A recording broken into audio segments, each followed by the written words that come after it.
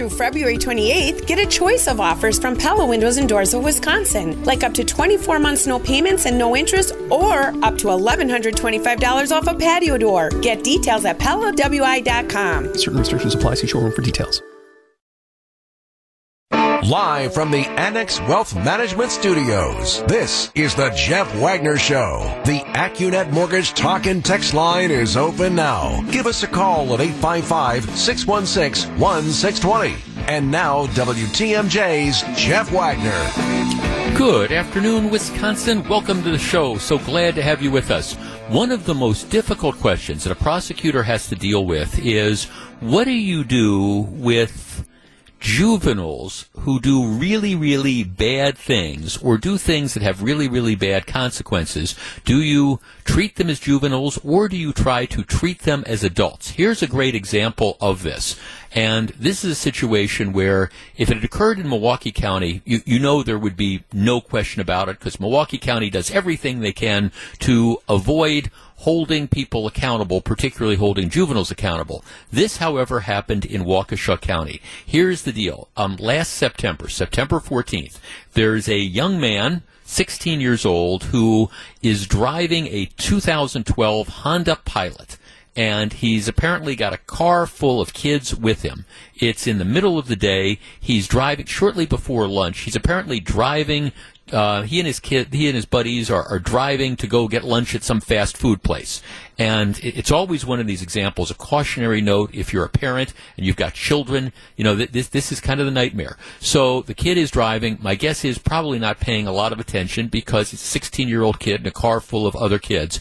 The speed limit where this occurs on like 124th and North 124th Street in Brookfield, speed limit is 35. Well, what happens is the kid says he's driving 45 to 50. One of the people in his car say he's driving about 5 miles an hour over the speed limit, which would be 40. So that's what the people in the car say, 40 to 50 miles an hour. Well, what happens is there is a crash. And when the police arrive, they find a Honda Fit, one of the smaller cars, off the roadway against a telephone pole. Police had to remove the front passenger door of the vehicle to get into the vehicle, and they found that the sole occupant in the car was dead. So it was killed as a result of the crash. The story apparently is the young man, the 16-year-old who's driving the car, says, well, he's driving along, he's going maybe 45 miles an hour or 50, and he sees a Honda Fit turning in front of him, trying to get into a Kohl's parking lot. Kid says, I tried to brake, but I failed to do that. And what happens is the 16-year-old in the car full of kids smashes into the other vehicle and ends up killing the driver. All right. So the story that the people in the car say is, well, maybe it's 10 miles an hour over the limit, maybe it's 15 miles an hour. Well, Brookfield police, to their credit, come out and they have the state patrol take a look at this. And there's airbag data because the airbags exploded. So they're able to go back and look at the car before the crash. And what they find is, in a 35-mile-an-hour speed limit, 5 seconds before the crash, the 16-year-old was driving 72 miles an hour, 5 seconds before the crash. So he's double the speed limit. The report says he increased his speed to 78 miles an hour just 1.5 seconds before he hit the other vehicle. So I don't know if that means he saw the car in front of him and he went to hit the brake and hit the gas. I don't know. But 1.5 seconds before the impact, the car is going 78 miles an hour.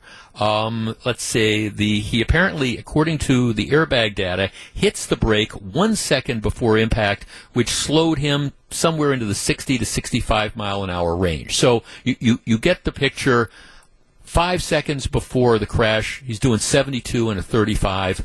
1.5 seconds, he's doing 78 in a 35. And then immediately before impact, he's hitting the brakes. He's down to 60 to 65. But still, the impact, boom, and you have the driver of the other vehicle who is killed. Now, what they have done so far is in Waukesha, they have issued charges, and they've charged the 16-year-old as an adult. They've charged him with homicide by negligent operation of a vehicle. That is a felony that carries up to 10 years in prison and $10,000 in fines. His attorney says, well, he expects that the adult criminal case is going to be dismissed and that this is going to then be moved to juvenile court where, again, the big consequences, I guess, would be he could be found delinquent. Our number, 855-616-1620. That's the AccuNet Mortgage talk and text line. So I think that this is the deal. Kid's not fleeing police. Kid's not driving a stolen car, but he and some of his buddies are out for lunch. He's in a 35-mile-an-hour zone. He's twice the speed limit. So he's driving 70 miles an hour north 124th Street. Car is in front of him. He speeds up and then loses control of the car, hits a car, the driver is dead. Is this a case for adult court? 855-616-1620, which is the AccuNet Mortgage talk and text line. I'll tell you where I come down on this, and we'll discuss in just a minute. What do you think? Jeff Wagner on WTMJ. All this week, WTMJ is celebrating all things Gene Miller, truly a wonderful guy. With the Wisconsin Morning News host retiring this Friday, tune in all week to hear from special guests as we honor and remember his 44 years in broadcasting. Do you have a favorite memory of Gene that you'd like to share? Well, there's still time. Call us, 414-203-8105. Leave us a message, and you could hear your comments on air. It's Gene Week right here on 620 WTMJ. Okay, so here's the story if you're just tuning in. Happened last September 14th, so it's early in the school year. Got a 16-year-old kid with several of his high school buddies in the car. They're driving to go get lunch, so it's shortly before noon. The speed limit in Brookfield, where they're driving, is 35 miles an hour. As it turns out, 5 seconds before the impact, they're doing 72 miles an hour. A second and a half before the impact, let's see, that's 1.5 seconds, they're up to 78 miles an hour, and then when they actually have impact, there's a car that's like turning in front of them, they hit the car at 60 to 65 miles an hour, the passenger in the car, the driver of the car that's hit is dead. And so right now there's been a charge, it's a felony charge of homicide by negligent operation of a vehicle. The kid would be looking, tried as an adult, in up to 10 years in prison. The attorney is saying, well, you know, we're hoping it's going to be moved to juvenile court. Should it be? 855-616-1620, which is the AccuNet Mortgage talk and text line. Jeff, there is a reason we have different justice systems for juveniles and adults. Kids' brains haven't developed completely, and it is normal for them to exercise poor judgment and not think about long-term consequences.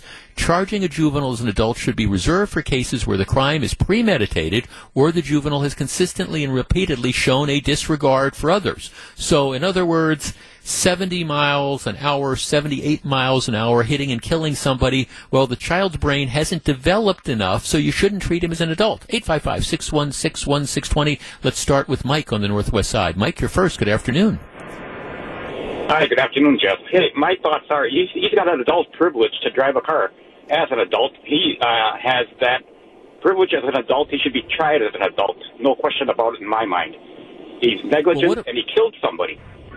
Well, what about the argument that his brain just hasn't developed and he doesn't appreciate the consequences of driving, I don't know, almost 80 miles an hour, you know, in an area? Well, I think that there's a lot of 16-year-olds that have a lot more common sense than this guy did, and he should be tried as an adult. I don't buy that. Good enough. Thanks for the call, Mike. 855-616-1620. Robert in Brookfield. Robert, you're on WTMJ. Yeah, thanks for taking my call. Sure. I concur with the last caller. He should be tried as an adult. He was in control of the vehicle, okay? So this was not an accident where maybe he was driving in the winter and he hit some black ice and the car spun out of control and killed somebody. This was a deliberate act. And the fact of the matter is he was 16 years old. He got a driver's license. When you get a my daughter's going through that program right now. They teach her every which possible way about the consequences of your driving, your actions. So he knew his actions could result in something like this. There's no possible way he couldn't, because they pound this in your head at driver's ed, okay? So his lawyer I get it. He's got to do what he's got to do for his client. But if I'm the judge, I'm like, no way, this is going to stay in adult court, and he can pay the consequences. That's the way I feel about it. I'm tired of these. No, I'm sorry. I didn't mean to cut you off. Thanks for the call. No, well, you said, it was intentional. Well, it's not intentional. He intended. Look, my guess is what happens is that you have a 16-year-old kid in a car full of other 16-year-old kids, and nobody's paying attention, and you're out on the road, and you're in a hurry to get to whatever whatever the burger doodle is you're trying to get to, and you're not paying attention, and maybe you feel like you're invincible, and then, you see the car in front of you, and my guess is he went to hit the brake and he hit the gas, and it made it even worse. But the truth of the matter is, this isn't to the point that this isn't, hey, you're driving 5 miles an hour over the speed limit or 10 miles an hour over the speed limit. You are, at best, a couple seconds before the impact, you're double the speed limit. You're going 70 in a 35 mile an hour zone, and right at impact, you're still going 60 to 65, and somebody is dead. So where do I come down on this? Well, I think that leaving the case in adult court is the appropriate thing to do. Now, don't get me wrong. I'm not saying you necessarily put this young man in prison for 10 years. That's not the situation. But what you have here is somebody who is dead. That as a result of what I would say is gross negligence in the operation of a motor vehicle. And I guess my problem is, if you shuffle it off to juvenile court, where the matters typically get sealed and things like that, and you can find somebody delinquent, I think that depreciates the seriousness of this. Now, am I saying, Jeff, are you arguing that every time that you have somebody who's driving, some 16-year-old who drives, double the speed limit and, I don't know, piles up the car or something, that automatically means you waive them into adult court? No, my answer would be no. Every case ends up being different. But in this particular case, somebody is dead because of the very, very irresponsible decisions that was made.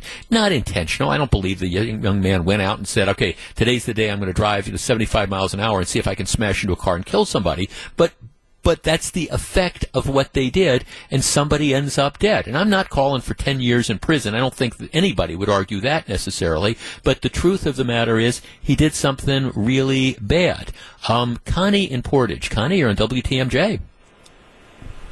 Hi. Hi. I had 3 boys and 2 girls, and I agree with the first caller. Every one of my children, and they're responsible adults now, and everyone had an accident with their car. Thank God it wasn't serious, but everyone, I do not think that their brain is completely adult. I just agree completely with the first caller. They should go to adults, or to the, not adult court, be put in prison with all the adults. I just don't agree. Well, if the question then, Connie, let me work on that for a second with you. If the premise is that at 16, your brain is not developed enough to appreciate all these things, well, then should you be driving? I mean, if that's the case, if you can't appreciate that, gee, I might, if I go 75 miles an hour in a 35 mile an hour zone, I might kill somebody, should we then say 16-year-olds can't drive? Should we say you have to be 18 to drive a car? I mean, I just ask because if that's the case, we're letting loose a bunch of really dangerous people on the streets. Well, I think you're probably right. I would agree with 18 personally, just from my own experience with my own kids. One of them just spun around they did silly things, but they were all little accidents, but they could have hurt somebody. And so 18, I don't think would be a bad idea. Yeah. Okay. No. Thanks for calling. I mean, I appreciate. I ask that rhetorically because I'm getting some texts from people who, just like you, agree with the premise of one of our texters who says, "Well, look, at 16, they can't appreciate. You can't expect the brain's not developed enough to appreciate that. Gee, really bad stuff is going to happen if I pile into a car with a bunch of my buddies, and we're driving in."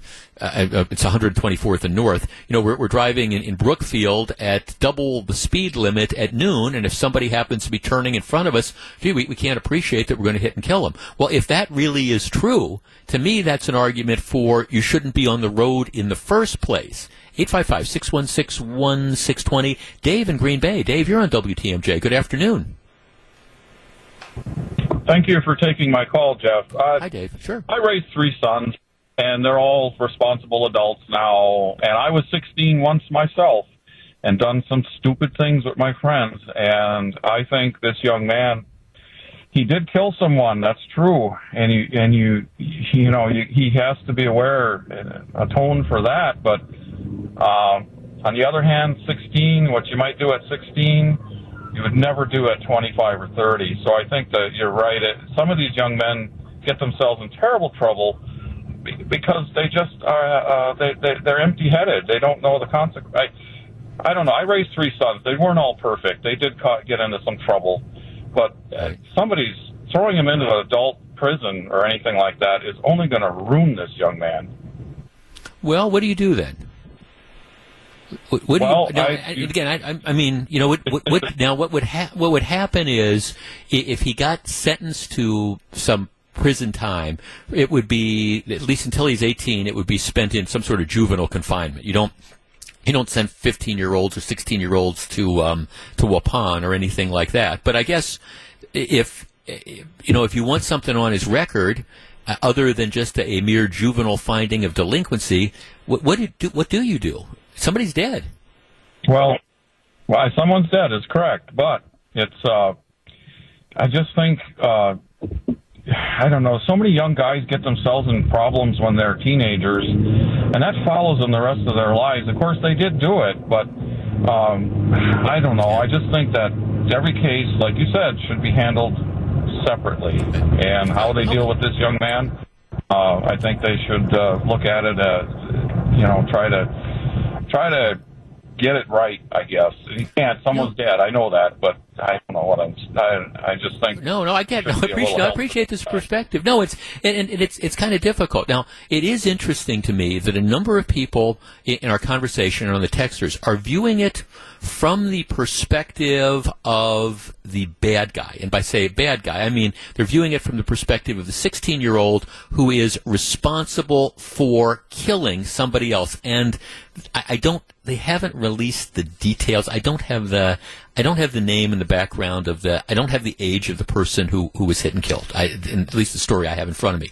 But it is interesting that, and maybe it's partly the way I framed the question, what happens to him? But all the conversation that we've had so far has centered around the perspective of, what are you going to do to the kid who is responsible for somebody being dead? Sometimes shouldn't we also be looking at it from the perspective of the surviving family members of the people that were the person that was killed? I mean, so imagine if this was your spouse, or it was your mom, or your dad, or your kid, or your cousin, or whatever, and you get that call saying, hey, so-and-so was turning into the Kohl's parking lot. Somebody was turning into the Kohl's parking lot, and somebody hit them at 75 miles an hour, and they're now dead. All right. Now, imagine your perspective, if from the perspective of, again, the surviving family members of the victim, and maybe, you think, okay, well, maybe this is a justification for perhaps some more accountability. So again, 10 years, no, I don't think anybody's going to argue he's going to get 10 years in prison. That's what you give somebody who's in the stolen car, who's stolen 10 cars before and leading police on a high-speed chase. But this is still something that needs a degree of accountability, and that's why I think at least issuing charges in adult court and pursuing that, I think that's the appropriate thing to do. Back with more in just a minute. This is Jeff Wagner. Jeff Wagner on WTMJ.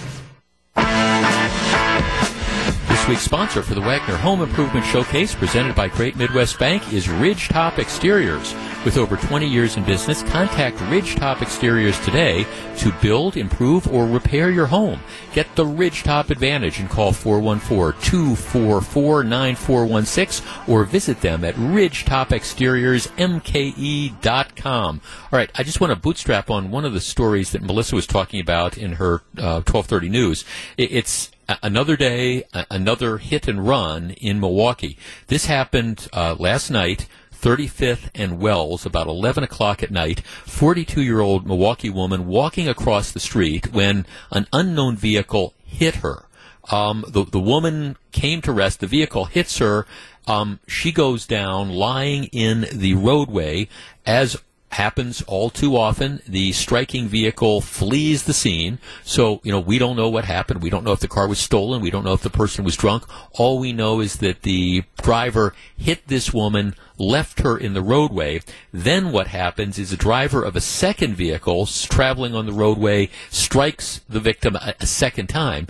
That driver stays at the scene. So that's a situation wherein, it's a horrible case. I don't imagine that there's going to be charges against the second driver, because the second driver, you don't expect to find a body in the roadway. I mean, the problem is the first driver hit the person and then drove off. The second driver, stays at the scene. Unfortunately, the woman is pronounced dead at the scene. As always, the line, Milwaukee police are seeking an unknown suspect at this time.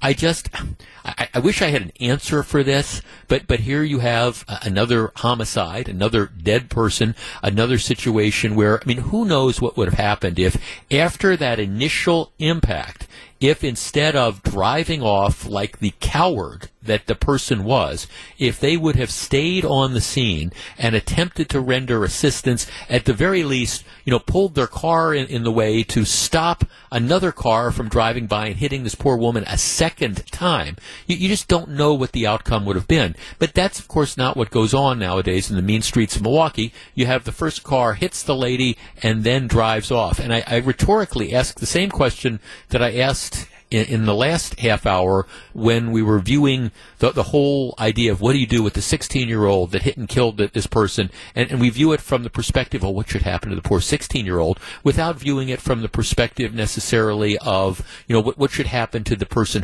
what do you say to the family members of the person who's dead? Well, this is the same sort of thing, and you wonder what it is about people and what sort of moral compass or ethical guideline are they missing that you hit somebody at 11 o'clock at night and you just drive off, leaving them, maybe they're dead, I don't know, but leaving them for dead in the roadway. What is it about somebody's DNA, about their makeup, that would allow them to do that? And unfortunately, there's too many of those people out there driving around on the streets creating carnage. All right. Speaking of carnage, let us switch gears. The stock market down again today. Right now, the Dow Jones down 184, the Nasdaq down 160. There's been a steady decline in the Dow Jones, and it's really been going on since early January. And there's a couple different factors. Inflation is one, but the big factor driving the market down nowadays is the absolute and total mess that's going on in Ukraine. Now, let me say a show of hands. Before, I don't know, maybe 2 months ago, could you, being honest now, could you pick out Ukraine on the map? Don't see too many hands that are going up, and I appreciate that.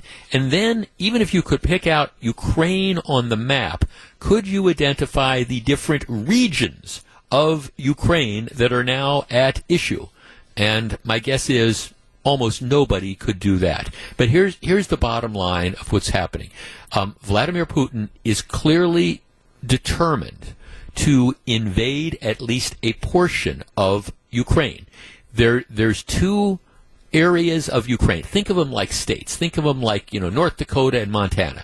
And Putin has declared that these are not part of Ukraine. They are now, independent states, which will soon be under Russian control. I mean, Biden the other day, he was absolutely right when he says, who gets to declare, what a country is going to be? So Putin is clearly, I think, intent on, taking back these two regions, Montana, North Dakota, the two states that are, in Ukraine. The question becomes, is he going to be satisfied with that, or is he going to move and attempt to occupy the entire country?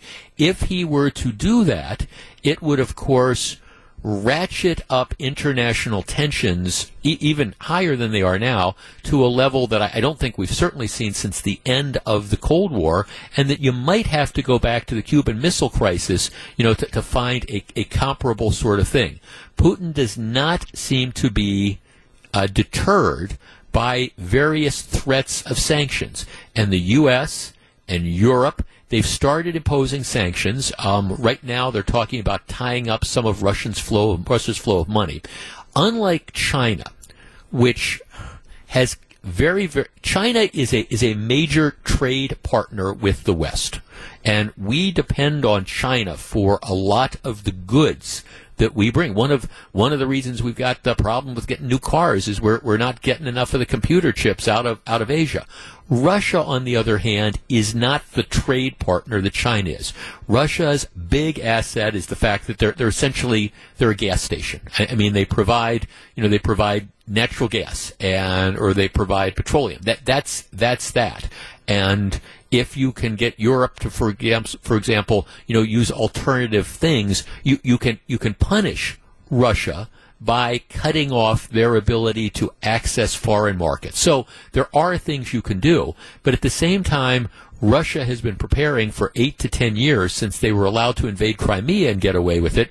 And so a lot of people are saying, well, the sanctions aren't going to be as effective.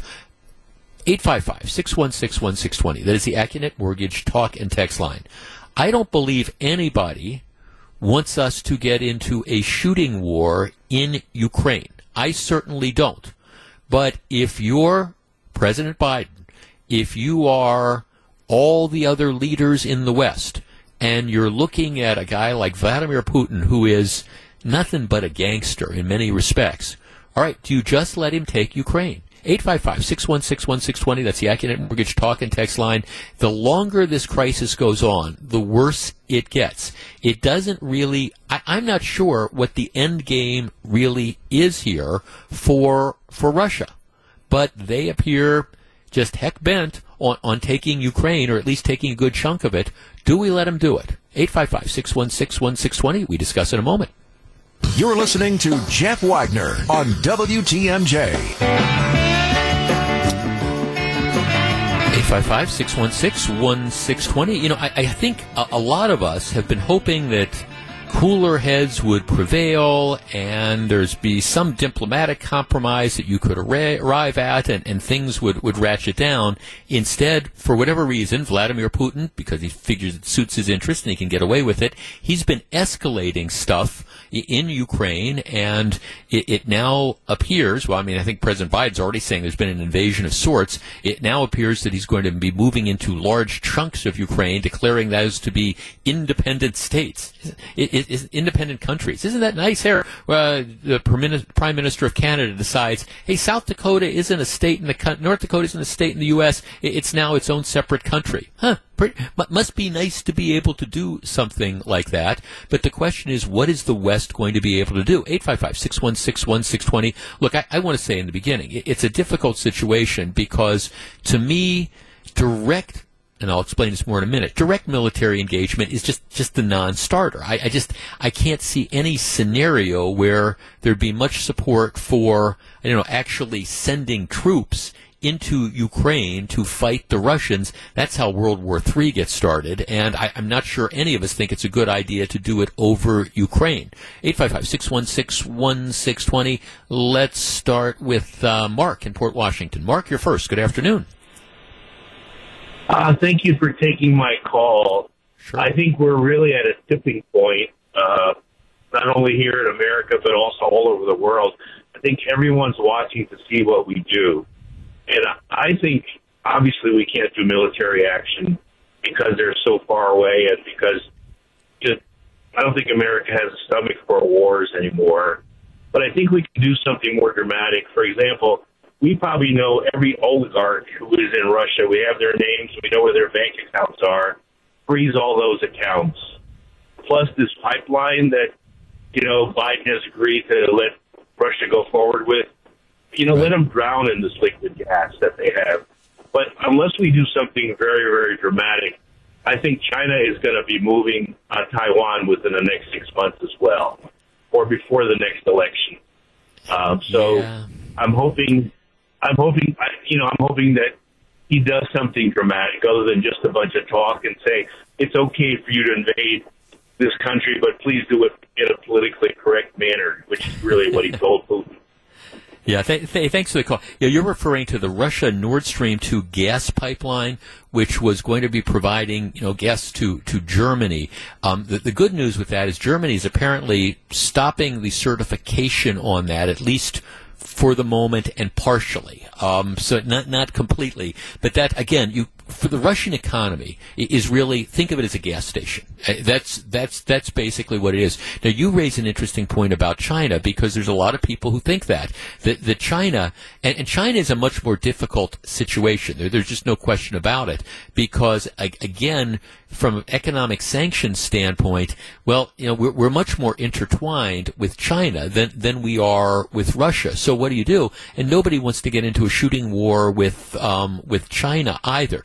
Now, I do think that there are military things you can do short of putting American troops on the ground. And, matter of fact, the Wall Street Journal has an editorial today that's talking a lot about this, that, if Putin continues the buildup, that the U.S. and allies, I think, should be airlifting anti-tank, anti-aircraft, and other weapons to impose a higher cost on him if he attempts to take more territory. I've been reading some interesting stuff which talks about how the average Russian citizen, now keep in mind they operate under all this propaganda and stuff, but the average Russian citizen isn't necessarily in favor or sees this giant goal that we end up having to take over this other country. And one of the thinkings is, because here's the bottom line, if Russia moves on Ukraine proper, there's no question that militarily they're far superior and they're probably going to be able to win.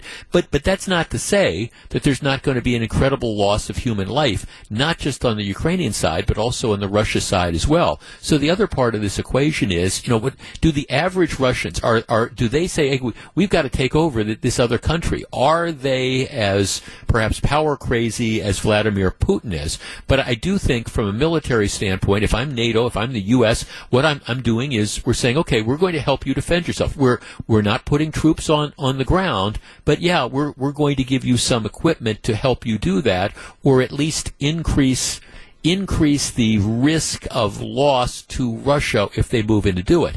And as far as sanctions, I agree with the last caller. So far we've been talking about slaps on the wrist, and it hasn't deterred Putin. I think at some point in time, if Russia wants to behave like a rogue state, you got to treat them like a rogue state. You treat them like you treat North Korea. And you say, okay, we're going to freeze Russian assets in this country. We're going to freeze Russian assets in Great Britain. We're going to dry up your ability to, engage in transactions, again, on the world stage. And that's going to have an impact. Will it deter Putin? I don't know. But you can't send boots on the ground, but there are other things you could do. Let's talk to Mike in Illinois. Mike, you're on WTMJ. Good afternoon, Jeff. How are you? Hi, Mike. What do you think? Well, first of all, I hope this comes to a peaceful resolution, first and foremost, and I'm glad the Pope had something to say and make a statement, even though he's talked about it in the past.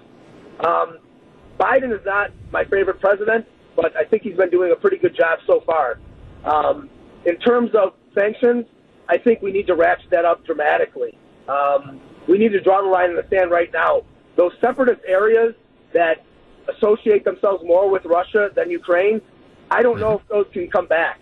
But right now we need to draw the line in the sand. And you're right, our economy is not as intertwined with Russia as it is with China, but Europe's is. So, and we do have a lot of Western Europe in NATO with us, so I believe that they can do more, like Germany has done, and I think they need to do more. I think, us in Europe have to ratchet up as much as we can. Well, and thanks for the call, Mike. Yeah, and to your point, this incursion Does it have potential impact on the United States? Yeah, it has potential impact because it would give Russia access to more warm weather ports and maybe an ability to cut off like wheat shipments or something like that. But I mean, it has a direct role when you look at, I mean, some of the other countries. If you're Poland, you're looking at this and saying, okay, what's going on? What's next? And a number of people, I'm getting a number of texts that are saying, well, you can't engage in appeasement, and they're going back and they're correctly citing, the lesson of 1936 and 1937 with Hitler, where you had the aggression. And I generally speaking, I stay away from references to Hitler or Nazis or things like that because it's almost always inappropriate. But I understand like parallels here where you have, I don't know, in this case it's not a German madman, it's a Russian gangster, but who thinks nothing of international protocol and thinks that my national interest is in try to restore former glory, and here I'm going to take Ukraine back, and it doesn't matter whether they consider themselves a country or things like that, and you start pushing. I think at some point in time, you got to respond to aggression in some way. Boots on the ground, no. American military planes flying over and bombing Russian soldiers, no. You can't do that. You have to support Ukraine in any way, shape, or form you can. But I also think this is something, and this is, at least to me, it's something that Biden should not be the face of this. This has got to come across, and I'm not saying he has been, but Biden should not be the face of this. This has to be, because it affects Europe more directly than it affects the United States. This has to be NATO. This has to be a combined group decisions, and whether it's Germany leading the way or France leading the way or Great Britain leading the way or wherever, it's got to be a coordinated sort of effort. Otherwise, I think it's doomed to fail. I don't know how all this plays out, but I do believe that going on for week after week after week, I don't know that there is a diplomatic solution to be had, but I sure hope so for everybody's sake. And if there isn't, short term, the stock market's going to get a lot rockier and gas prices are going to get a lot higher. I was looking at some reports today in Los Angeles. They're already paying $6 a gallon for gasoline in some places. All right, let's take a quick break. Back with lots more in just a few minutes. This is Jeff Wagner, WTMJ. Live from the Annex Wealth Management Studios, this is the Jeff Wagner Show. And now, WTMJ's Jeff Wagner. Good afternoon, Wisconsin. Welcome back to the show. On Monday's program, we did about 20 minutes talking about some things should be hard and some things should be easy. This Major League Baseball opening day is definitely in question. Opening day for the Brewers is supposed to be March 31st, which is a Thursday. Well, Major League Baseball has locked out the Players Union.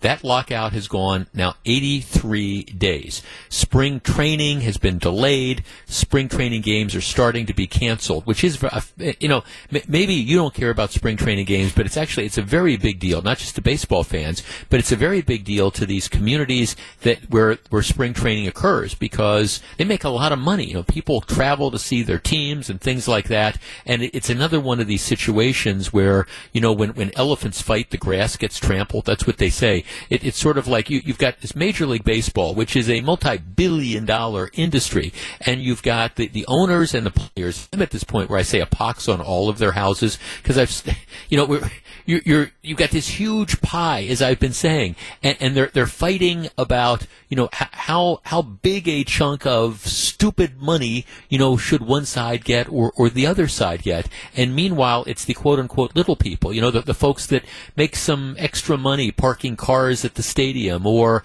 the folks that, go out and sell beer in the stands, or all those things. Those are the people that are getting hurt. They're getting hurt big time. So it's just frustrating to me. So anyhow, the general thinking is that if they don't reach an agreement by next Monday, and it's already, Wednesday, they're going to have to delay opening day. They're going to have to delay opening day. I mean, how crazy is that? And so now, at least some of the so-called good news is, well, now they've agreed to meet, and they're going to meet on a daily basis, which raises the question of, okay, well, why haven't they been meeting on a daily basis since they put this lockout into effect 80-plus days? Again, I don't know enough about the economics of baseball to argue at what point in time, should somebody be eligible for arbitration after 2 years and 2 months or 2 years and 6 months. I don't know enough about Major League Baseball to argue the nuances of, all right, should the minimum salary for a first contract be $46,000 or $63,000? I don't know all of that.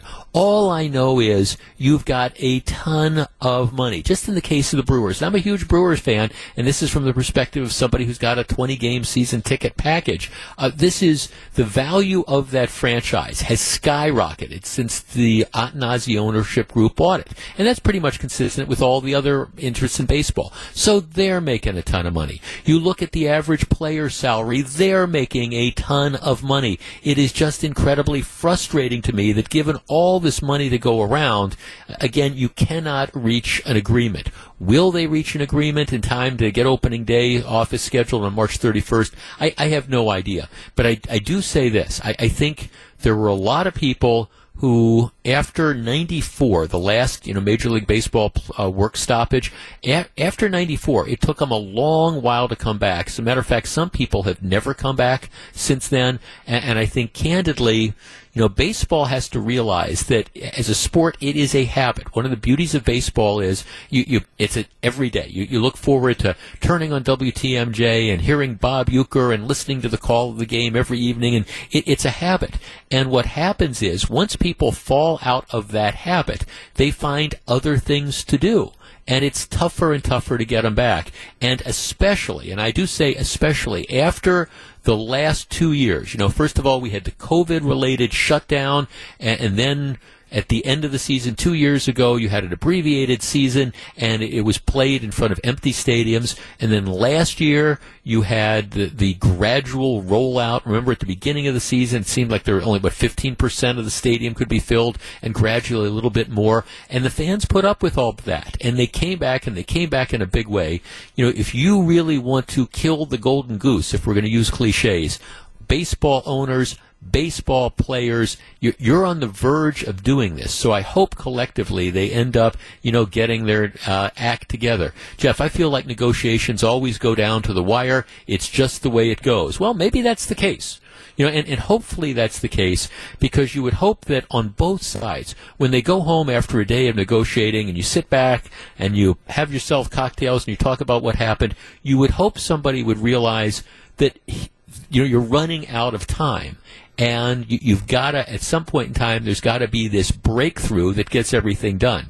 Will that happen? I don't know. All right, when we come back, I want to talk to you about one of the last places that mask mandates are still in effect. Is it time to change that? Stick around. This is Jeff Wagner on WTMJ.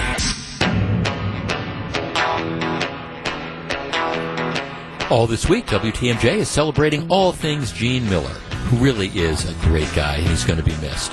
With the Wisconsin Morning News host retiring this Friday, tune in all week to hear from special guests as we honor and remember his 44 years in broadcasting. Do you have a favorite memory of Gene that you'd like to share? Well, there's still time. Call us at 414-203-8105. Leave us a message, and you could hear your comments on the air. It's Gene Week, right here on 620 WTMJ. And I will tell you this. I know, first of all, he is incredibly deserving of all the attention. Gene Miller is he's a local treasure, and he's a radio icon, and he deserves all the love he's been getting this week. I will tell you, though, I knowing Gene as I do, he's incredibly uncomfortable about this whole stuff. I think if it were up to Gene, Gene would have just kind of opened the mic one day and said, okay, that's it for me. I'm calling it a career. Vinny Vitrano is going to start on Monday. Thanks, everybody. I appreciate it. And I think he would have been just as happy to be done with that. But you can't let him go like that. You can't. And so he deserves all this. So check it out. It's Gene's last couple days at WTMJ. Listen to Wisconsin's Morning News every morning. Okay. Mask mandates are falling all across the country. And I think it's for a number of reasons. I think, first of all, let's be honest, politically, I think most people have had enough.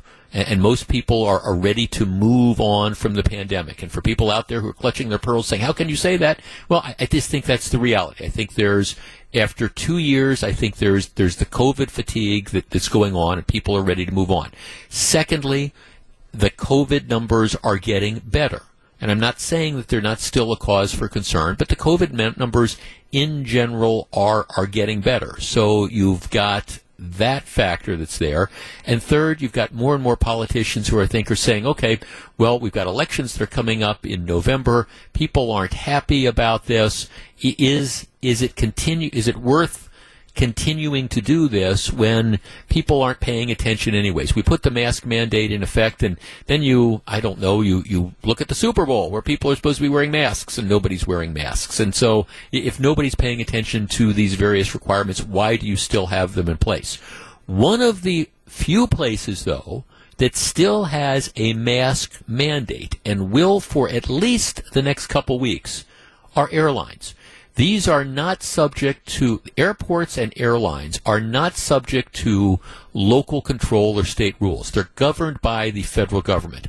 The Biden administration has decreed that you must wear masks, and it's a follow-up to what Trump did. So, if you want to take the politics out of it, the rule has been, if you go into an airport, you got to wear a mask. If you get on an airplane, you have to wear a mask. That's a federal rule.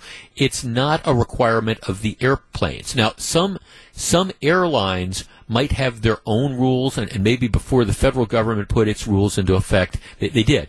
But right now, you have no choice. And if United Airlines or Southwest Airlines or Allegiant Airlines or whatever decides that they don't want to require you to wear a mask, they don't have the discretion to do that. They have to follow the rules. And those are the federal rules. As it stands now, the federal rules are scheduled to expire on March 18th. So the middle of March, the mask mandate in airports and on airlines goes away, at least the federal government's mask mandate. Like I say, there's nothing that says that United can't say, all right, if you're going to fly on our planes, you got to wear masks. Nothing that says that they couldn't put that rule into effect. And nothing that says that if you want to wear a mask when you're flying between Milwaukee and Las Vegas, for example, that you can't do it. You're always going to have that option. I'm looking at a story today from the New York Times.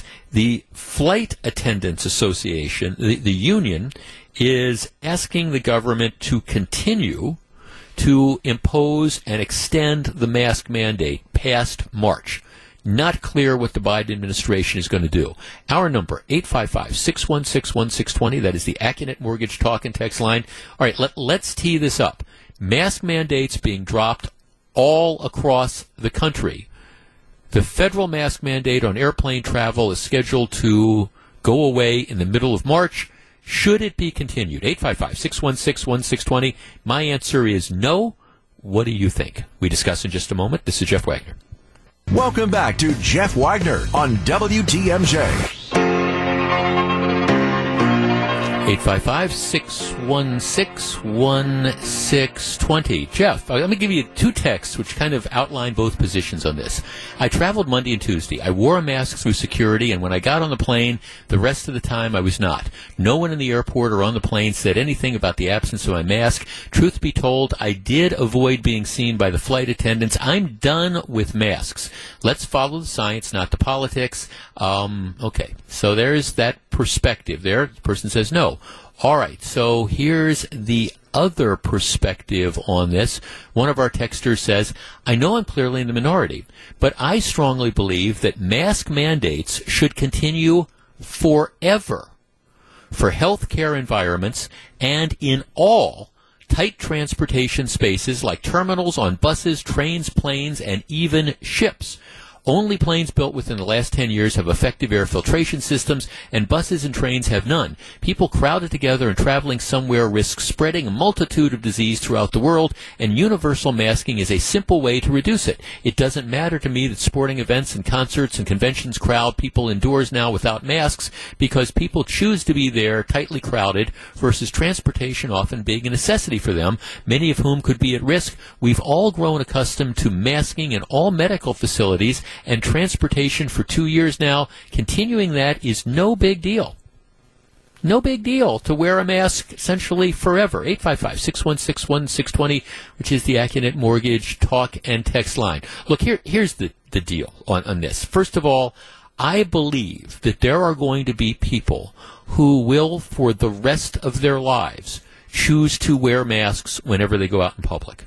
And to those people, I say go with God. If you feel because of your individual situation that you want to wear a mask because it makes you feel more comfortable or whatever, I have no problem with that at all. I do not look askance at you if you do that.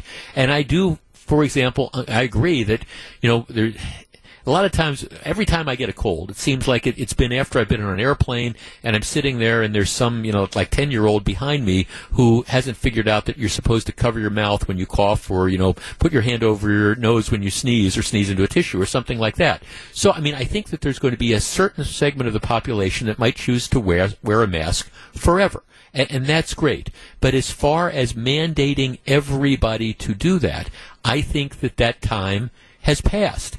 And I understand some people say, well, what's the big deal? Well, I'm sorry, maybe it's just me, but I think it is a big deal. When you're on a plane for 3.5 hours, I find it to be very, very uncomfortable, and I'm not sure that you're actually accomplishing anything other than virtue signaling. As far as having to wear a mask in an airport, well, okay. If you don't have to wear a mask when you're crowded in to a shopping mall, why should you have to wear a mask when you're going through an airport where arguably you're not going to be as close to some people? But again, if you want to do it, it's fine. But I think we're at a point now where this has got to start becoming voluntary. Jeff, I am sick of masks, but to be honest, I would not mind wearing one on a plane. Like you, I usually get sick after flying, probably from breathing the same air in, which is to what I say. I'm sure there's a lot of people who are, going to, do that. Jeff, if you don't want to wear a mask, fine, but people need to stop with the looks and smart remarks because I choose to wear one.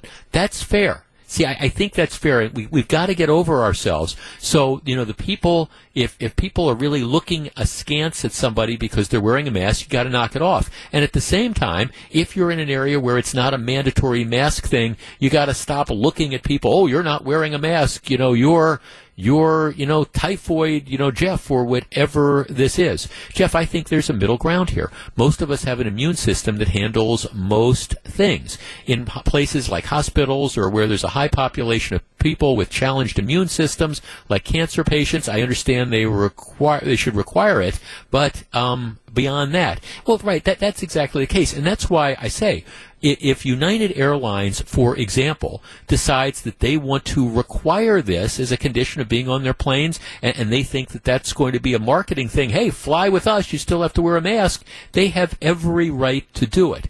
But as far as a federal government making the mask mandate, as far as I'm concerned, just like the city of Milwaukee is going to let its mask mandate expire, just like most of the places around the country are letting their mask mandates expire, I think it's time to let the mandate expire and then let the free market decide. Will that happen? Who knows?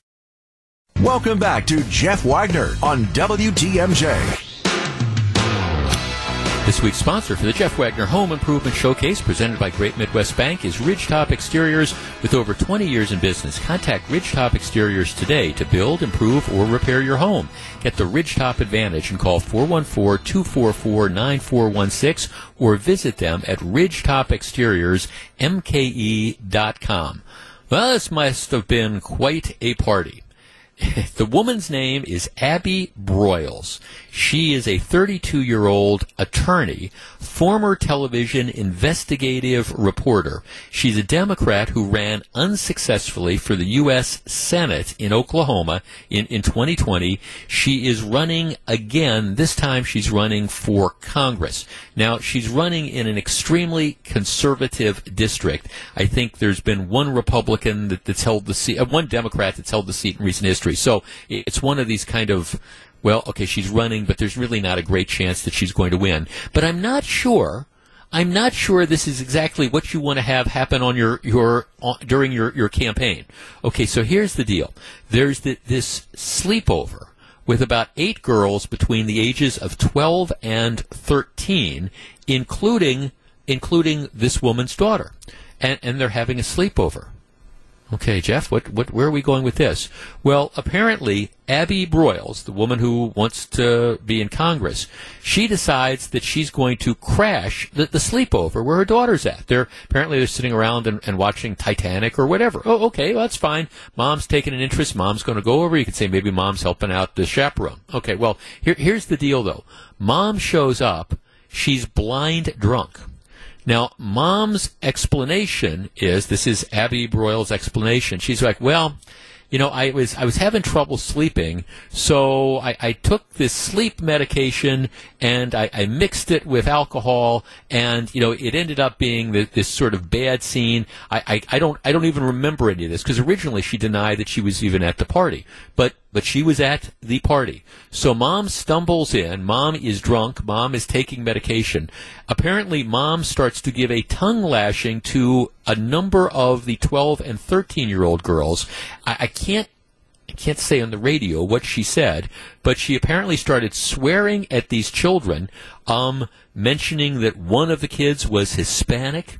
She referred to another child's acne, and then started cursing out a bunch of these other kids. At one point in time, apparently she vomited into one of the girls' shoes. She also threw up in the laundry hamper. Okay, the one of the other women who was at this party was just understandably appalled by this, that you crash this party, you start cursing at 12 and 13-year-olds in a drunken stupor, and then you throw up in a laundry hamper and in one of the other girls' shoes. So apparently she's now come forward and she has apologized for showing up drunk, verbally abusing children attending the sleepover, and vomiting, all over. I guess all I'm thinking of is that must have been one heck of a party, and I'm trying to picture this. Can you imagine being those kids there? First of all, her daughter's got to be absolutely mortified, as Mom showing up in this, and all these other kids saying, okay, this is the lady who used to be on television, and she wants to be a congresswoman, and she's here drunkenly cursing us all out and vomiting all over. I think, we all have bad nights. There's no question about it. But some of our bad nights are worse than other bad nights. And Abby Broyles, I think she goes down in history as having some of the worst nights ever. All right, let us take a quick break. When we come back, there's only a couple left. I'll tell you how many. Stick around. Welcome back to Jeff Wagner on WTMJ. So very glad to have you with us. Kmart. Now, for some people, it's like, what is this Kmart thing of which you speak? Kmart has an absolutely fascinating history. I mean, Kmart actually goes back to, it goes back to 1900, because before there were big box retailers, there were, we used to call them 5 and 10 cent stores, like variety stores, Woolworths and Kresge's and things of the like, and they were places where you could go to find miscellaneous sort of stuff, and they had lunch counters and things like that. And I understand that around here there used to be a Drew's Variety. I remember they had them, but they were your 5 and 10 cent stores, which were maybe the precursor to the dollar stores today. But the big couple of the big 5 and 10 cent store, some of the big dime stores as they were called, were Kresge and Woolworths. And what happened is, Kresge was the founder of the company that would ultimately become Kmart. And he and Mr. Woolworth partnered together, and they started, again, these 5 and 10 cent stores, these dime stores, across the country. And then gradually, those stores merged and became Kmarts. And at one point in time, the first Kmart in the United States was in 1962. At its peak, which would have been 1994, there were 2,323 Kmart stores in the United States. 2,323. Why are we talking about Kmart? And there used to be Kmart stores all over our area. I mean, I've told this story before. I when I was in law school and had like no money, like no money, there was a Kmart store that was on like 76 and Good Hope, which was kind of close to where I lived, and you could go over at the end of the night, right before, I think it closed at 9 o'clock or whatever. And Kmart always used to have, not really a lunch counter, but they used to have, you could buy hot dogs and things like that, that type of stuff. But like 15 minutes before the place was going to close, they would offer you great deals. I mean, you could buy like hot dogs for a nickel because, otherwise they would just kind of throw them out. So if you would go over there at 8:45, you could get 3 or 4 hot dogs. You could have dinner, essentially, for a quarter, for 50 cents or whatever. And I have to admit, on more than one occasion, back when I had no money, I took advantage of those. This is the blue light special. They'd always announce that. So, I have a certain fondness for Kmart. So anyhow, 1994, there were 2,323 Kmart stores in the United States. I have in my hands a story, out of the Philadelphia Inquirer. As of the end of this month, would you like to guess how many Kmart stores there are in the United States? Well, wait, you don't have to do that. I'll do it for you. The number is 4. 4 Kmart stores left in the United States, and I believe that there are none overseas. At one point in time, there were about 150 or so overseas as well. Okay, our number, 855-616-1620. That is the AccuNet Mortgage talk and text line. What happened? I mean, in the space of, in the space of, again, 26 to 30 years, you've seen what at one point in time was a pretty dominant force in shopping. I mean, 2,000, 300 plus stores in the United States, and Kmart was kind of a part of the local language. Everybody knew about the blue light specials and things like that, and now Kmart's are, for all intents and purposes, gone. There's one that's left in Miami, and there's one that's left in New Jersey, and I'm not sure where the other 2 are, but there's only 4 of them left. So what happened? Why did Kmart go the way of the dinosaurs? 855-616-1620. We discuss in just a moment. And this is Jeff Wagner. So delighted to have you with us. All right, Kmart, which at one point in time, dominant retailer in this country, it's now down to 4 stores open in the United States. One is in Philadelphia, one is in northern New Jersey, one is in Long Island, and one is in Miami. And otherwise, that's it. So what happened? Perry in Milwaukee. Perry, you're on WTMJ. Hey. Hi, Perry. I'm surprised I'm calling you on this subject when I asked so many more I was going to call you on. But anyway, I think the main thing is, I live on 27th and Layton area.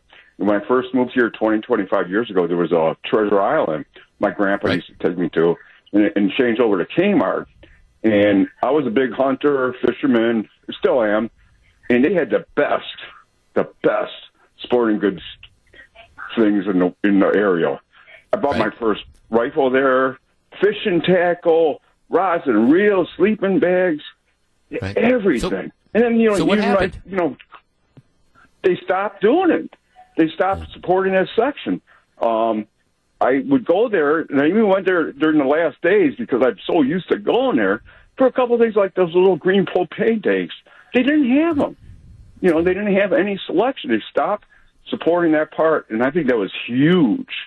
Well, thanks for the call, Perry. No, I appreciate. No, there was all sorts. It's funny you mentioned Treasure Island. I've told this story before. My first job, outside of cutting lawns and delivering papers and like shoveling sidewalks and stuff, I worked in high school at there was a Treasure Island store, which was the discount. They were the J.C. Penney's discount stores, and I worked at one that was on Green Bay Avenue and Brown Deer Road. I worked in the toy department at Christmas time, and you'd stock the shelves, and it was a very, very interesting experience. And of course, Treasure Islands have gone the way of the dodo bird as well. I do think, obviously, I guess that they stopped having stuff. That's part of it. I I just don't think Kmart could keep up. Now, a number of people, and I'll get to some of the texts, a number of people are saying, well, Walmart is what happened and Costco is what happened. And I think, Walmart was definitely a factor. But I think Kmart kind of got caught because they were neither, again, to use a cliche, neither fish nor fowl. What happened is Walmart came in and started to dominate the super low price area of that industry. Those were the options. And then you had places like Target, for example, that I think carved out a niche of being higher quality than Kmart. Now, at least that's kind of the perception. So it was one of those deals where if you were really if cost was your driving factor, well, you go to Walmart. And then if cost is still a factor, but you want something that you perceive at least to be higher quality, maybe that's fair, maybe it's unfair, then you'd end up going to like a Target and stuff. And I don't think that Kmart ever just was able to grapple with that. And I know towards the end, at least some of the Kmart stores that I would go into, because I like to walk through stores like that and just kind of look for stuff. Here's stuff. I understand you'd walk into these stores and the shelves would be empty, and it just always struck me that the Kmarts weren't as well kept as some of the other stores. And I guess that's the best way I would say it. Just they would be junkier and things like that. Greg in Wauwatosa. Greg, you're on WTMJ. Good afternoon. Hi. Just a little backstory, Jeff. We had talked about this topic. I called in several years ago, and I worked at Kmart in the early '80s, and at that time there were, as you said before, just thousands of Kmart. So in 2017, I decided to take a mission up and tour all the remaining Kmarts in Wisconsin. In 2017, There was 10 left. Okay. It was a bucket list thing we were talking about, and that was on my bucket list, and I think we got a chuckle out of that. But anyway, to answer your question, why you think that they may have gone under or failed, I think it was what you guys already touched upon. One of the things was competition. Certainly, Kmart had competition against Target, Walmart, Sam's Club, and the like. But I think one of the other big factors was their advertising. They used models and other actors, and Kathy Ireland, I remember, and a few other ones that I don't know if they were as, good for the timing. Maybe they should have updated. They had to do the advertising. Maybe more current people that other, shoppers could relate to. But I think that was a big part of it too. Do you remember the blue light specials? If you worked there, you have the blue light specials. I used to run those. Yeah, absolutely. And when we would start up a blue light, we'd make our announcement, attention Kmart shoppers, under the blue light would be featuring whatever it was. You'd get a mass of people that would run over and want to get that special item. Absolutely.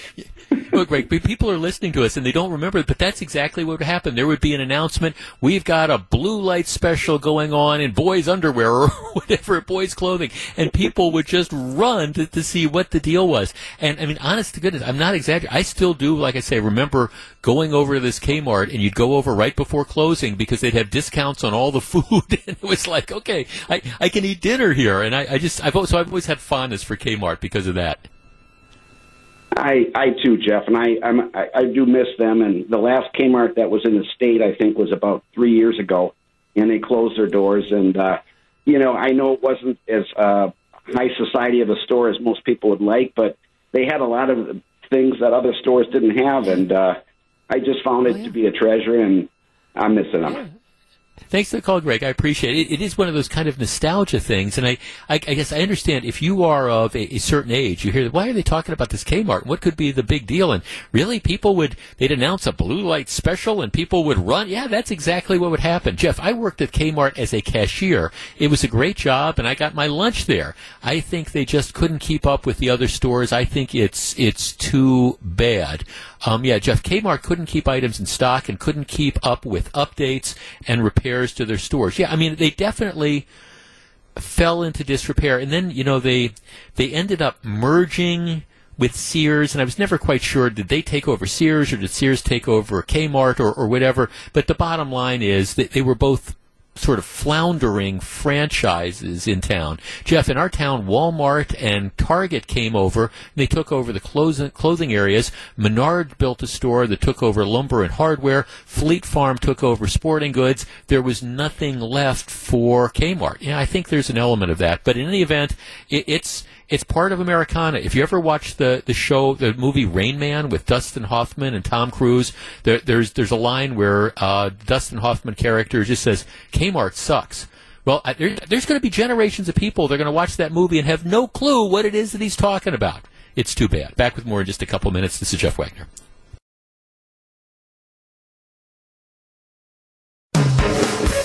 Live from the Annex Wealth Management Studios, this is the Jeff Wagner Show. And now, WTMJ's Jeff Wagner.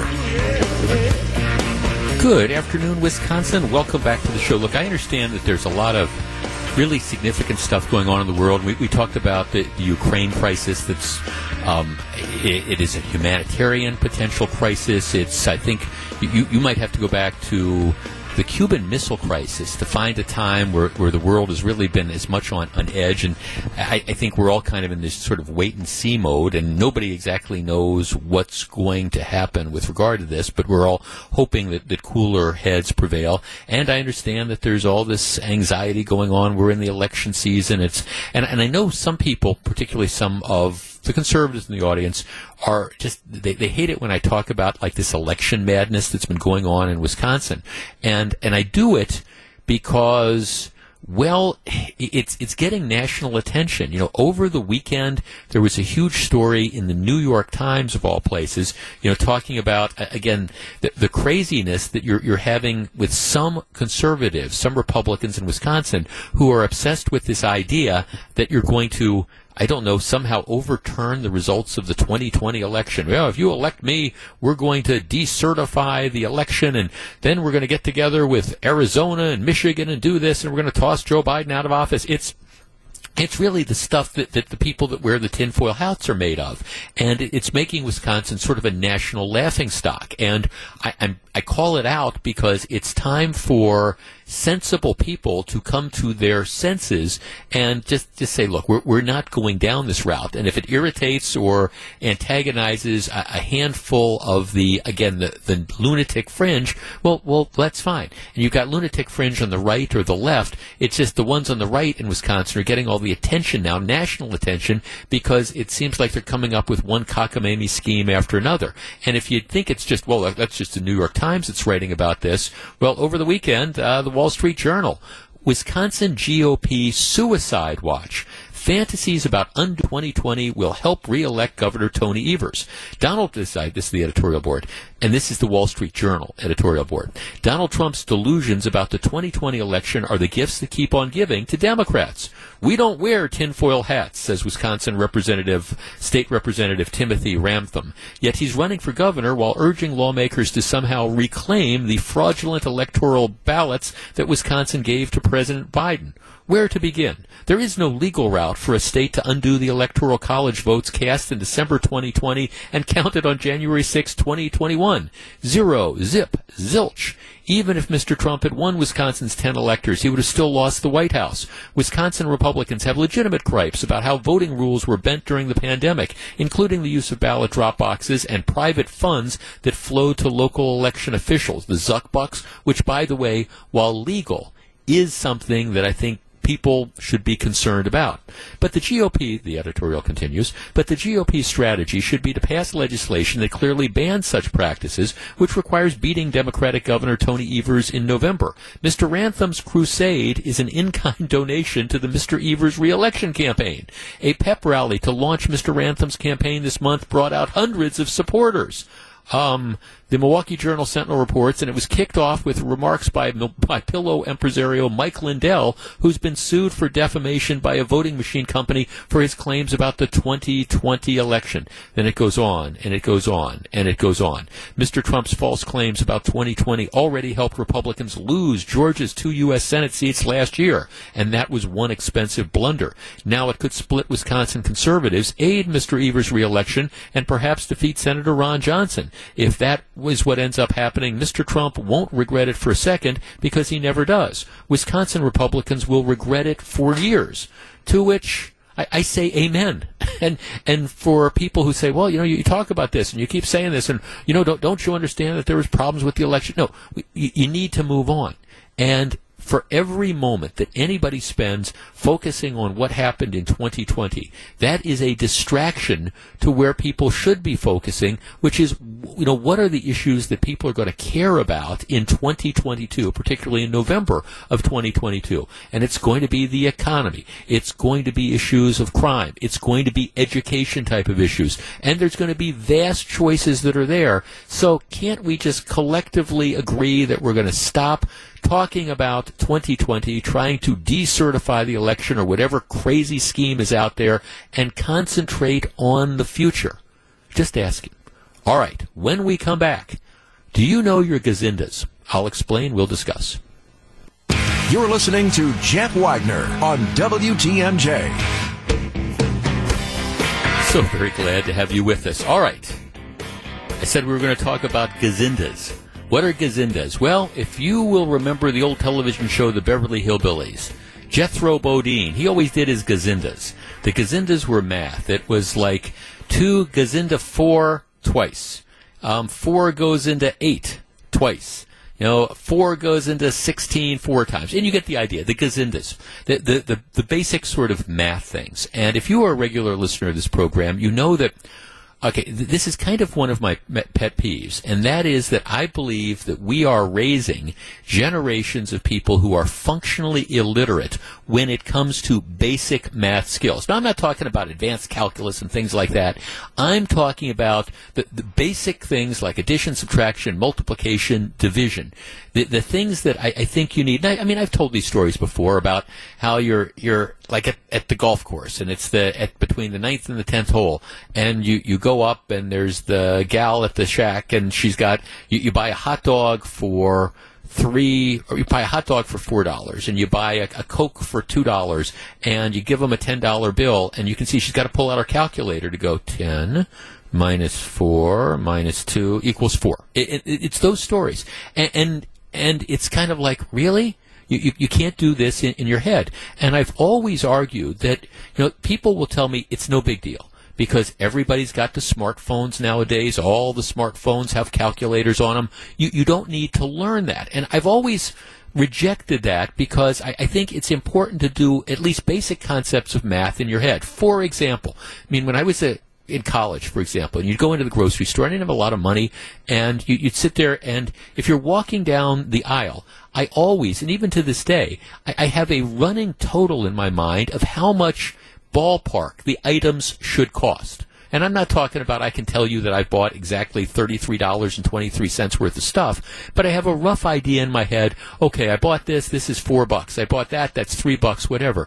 So that when I get up to the counter and, they give me the final total, if all of a sudden they say the final total is, I don't know, $75, and I'm thinking it should be like $35, I'm at least going to say, wait a second, can we look at this? But it's that ability to kind of do some of that just basic math in your head, so for example, if you're getting the right change. Let's say you're still one of those people who still uses cash from time to time, and you give somebody that $10 bill, and they ring it up, and they're supposed to, I don't know, they're supposed to give you $3.75 in change, and instead you get $3.20 in change or whatever. If you don't know how much you're supposed to get back, and you can't do that basic math skills, you're lost. So what got me started on this is actually a survey out of Ireland. It's by the Association of British Insurers.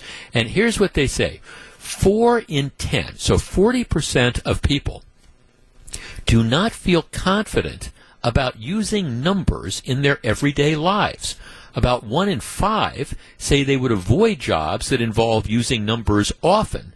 More than a third say that having easier access to online numeracy skills would help them, and a quarter feel that clearer explanations would increase their confidence in dealing with numbers. But the bottom line of this is that you got almost 40% of the people that do not feel confident about using numbers in their everyday life.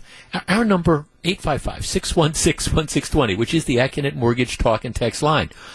To me, I'm not sure that that's a stunning or a surprising number, but I think it's an incredibly disappointing number and I believe it's probably accurate. And especially, and I don't mean this to be a generational thing, but especially as you get younger and younger, my guess would be if you would say to a lot of, I don't know, people in their 20s, and I'm not talking about the folks that are, working, in the math labs or things like that, rocket science, but I'm talking about average people. If you said, hey, do you feel confident about using numbers, the basic addition, subtraction, division, that type of stuff in your everyday life, I believe that number is about accurate with 40%.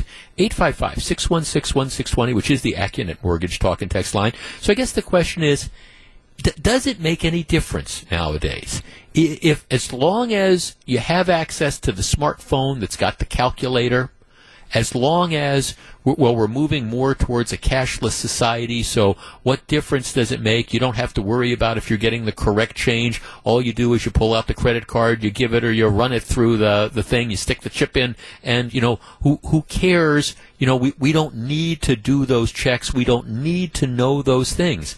Is that where we are in 2020? Or should we be working to make people feel more comfortable with what I'm describing as that basic everyday math that you come into contact with, every day of the year? 855-616-1620. We discuss in a moment. Welcome back to Jeff Wagner on WTMJ. Now, don't get me wrong. I'm not saying that we all have to do math in our head, and if you're doing your tax returns, you shouldn't have a calculator there. No, that's the kind of stuff that would be dumb. But I'm talking about this basic, being comfortable with doing the basic math. And this survey that got me talking about it is 40% of the people saying that they do not feel confident about using numbers in their everyday life. And I think that's not a surprising number, but it's a very, very distressing number. Jeff, I'm a self-employed floor installer. I use math every day. It's usually done on the fly and in my head. You would be absolutely amazed to know the amount of people that don't know what a square foot is or how to even calculate how many square feet a room is. Well, yeah, okay, if you're at the home goods store and you're going to replace the tile in your living room and you got to figure out, okay, how much do I need? You need to be able to make those calculations. Debbie in Kenosha. Debbie, you're on WTMJ. Good afternoon. Hi. Fortunately, I've always been somebody that's been good at math, and we had a family business and got to use it since I was a kid, and I always do like you do too, keep track. And my husband and I, we like to go to estate sales or rummage sales, and I kind of always have a mental total or what it's going to be, but I find frequently even people who use calculators make an error because they punch in the wrong number. Their number can be so much off, and then they're kind of insulted if I question them, but then we go through it. If they're using a calculator with no tape, a lot of times, insulted that you question it, and they don't. And I have to say, I am a retired nurse, but I also worked after nursing, like in technical level school, and I was surprised how many people can't tell time, and math skills so poor. Yeah, Debbie, thanks for that. That's a whole other thing. Right, or a clock. No, right. Got the digital thing. That's a whole other topic. But when you were talking about the calculator, and this kind of ties in because there will be times when I'm using a calculator, and I don't know whether it's my fat index finger or whatever, where I will, you'll add a chain of numbers for whatever that's going to be. You add a chain of numbers, and then you look at it. I look at it, and I just know it's wrong. It's just, and I can't tell you how many times it is because I have entered, in the series of the 10 numbers that I'm punching in that I want to add, I've neglected to put the decimal point in the right place on the one, or I just hit the thing too fast. But at least I'm able to look at it and to know that this isn't right. There's okay, the 10 numbers, and they're all around $100. Well, if the answer comes back to be, $3,000, the answer comes back to be $300, you know instinctively there is a mistake. Somewhere along the line, one of those numbers that you entered was wrong, or you entered it incorrectly. But if you don't have that basic fluency or familiarity with numbers, you're going to be lost even with the calculator. Chris on the West Side. Chris, you're on WTMJ. Good afternoon. Hi, good afternoon. I was saying it seems like people don't know how to make change correctly or easily anymore, even when the cash register tells them what they need to give back. Yeah. And heaven forbid, don't give them an extra penny to make it so that they don't have to give you 4 pennies because they just totally are confused.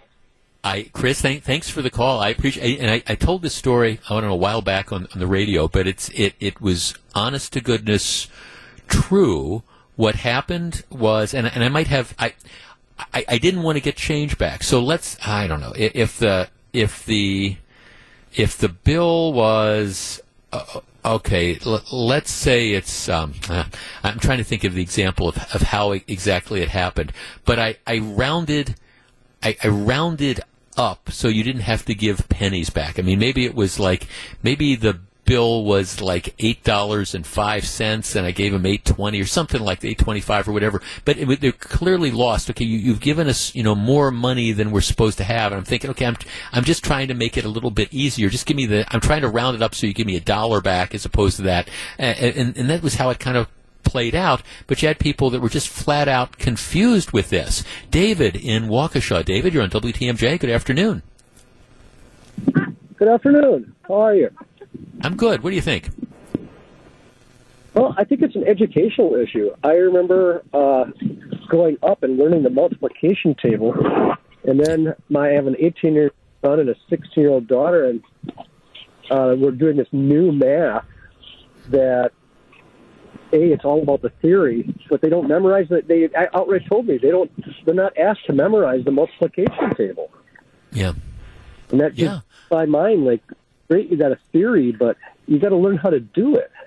Right, and thanks for the call, David, and you should be able to do it in your head quickly. A number of people are texting in, and again, it's sort of a walk down memory lane, but for many of us, we learned this stuff with our parents with the old-fashioned flashcards. What are flashcards? Now, this is before Al Gore invented the Internet, but for people who might not be familiar, flashcards were exactly that. And they would have, okay, we're doing multiplication. And the flashcard on one side, it would say 4 times 6. And the back side, it would say 24. So, I can remember sitting down with my mom or dad at the dining room table when I was a kid, and we would do the flashcards. They'd hold them up, and it'd be 4 times 6, and you go, okay, that's 24. And you learned your multiplication tables. You learned how to do that type of stuff, again, in that kind of old-fashioned way, so it was drilled into you. So I don't know what the answer to this is, but if you feel that, if you feel that you, for example, aren't confident using numbers and doing this stuff, well, you're not alone, because about 40% of the people answering the survey say the same thing. We'll be back in just a moment. We're going to find out what John McCure has on his mind on Wisconsin's Afternoon News. Please stick around.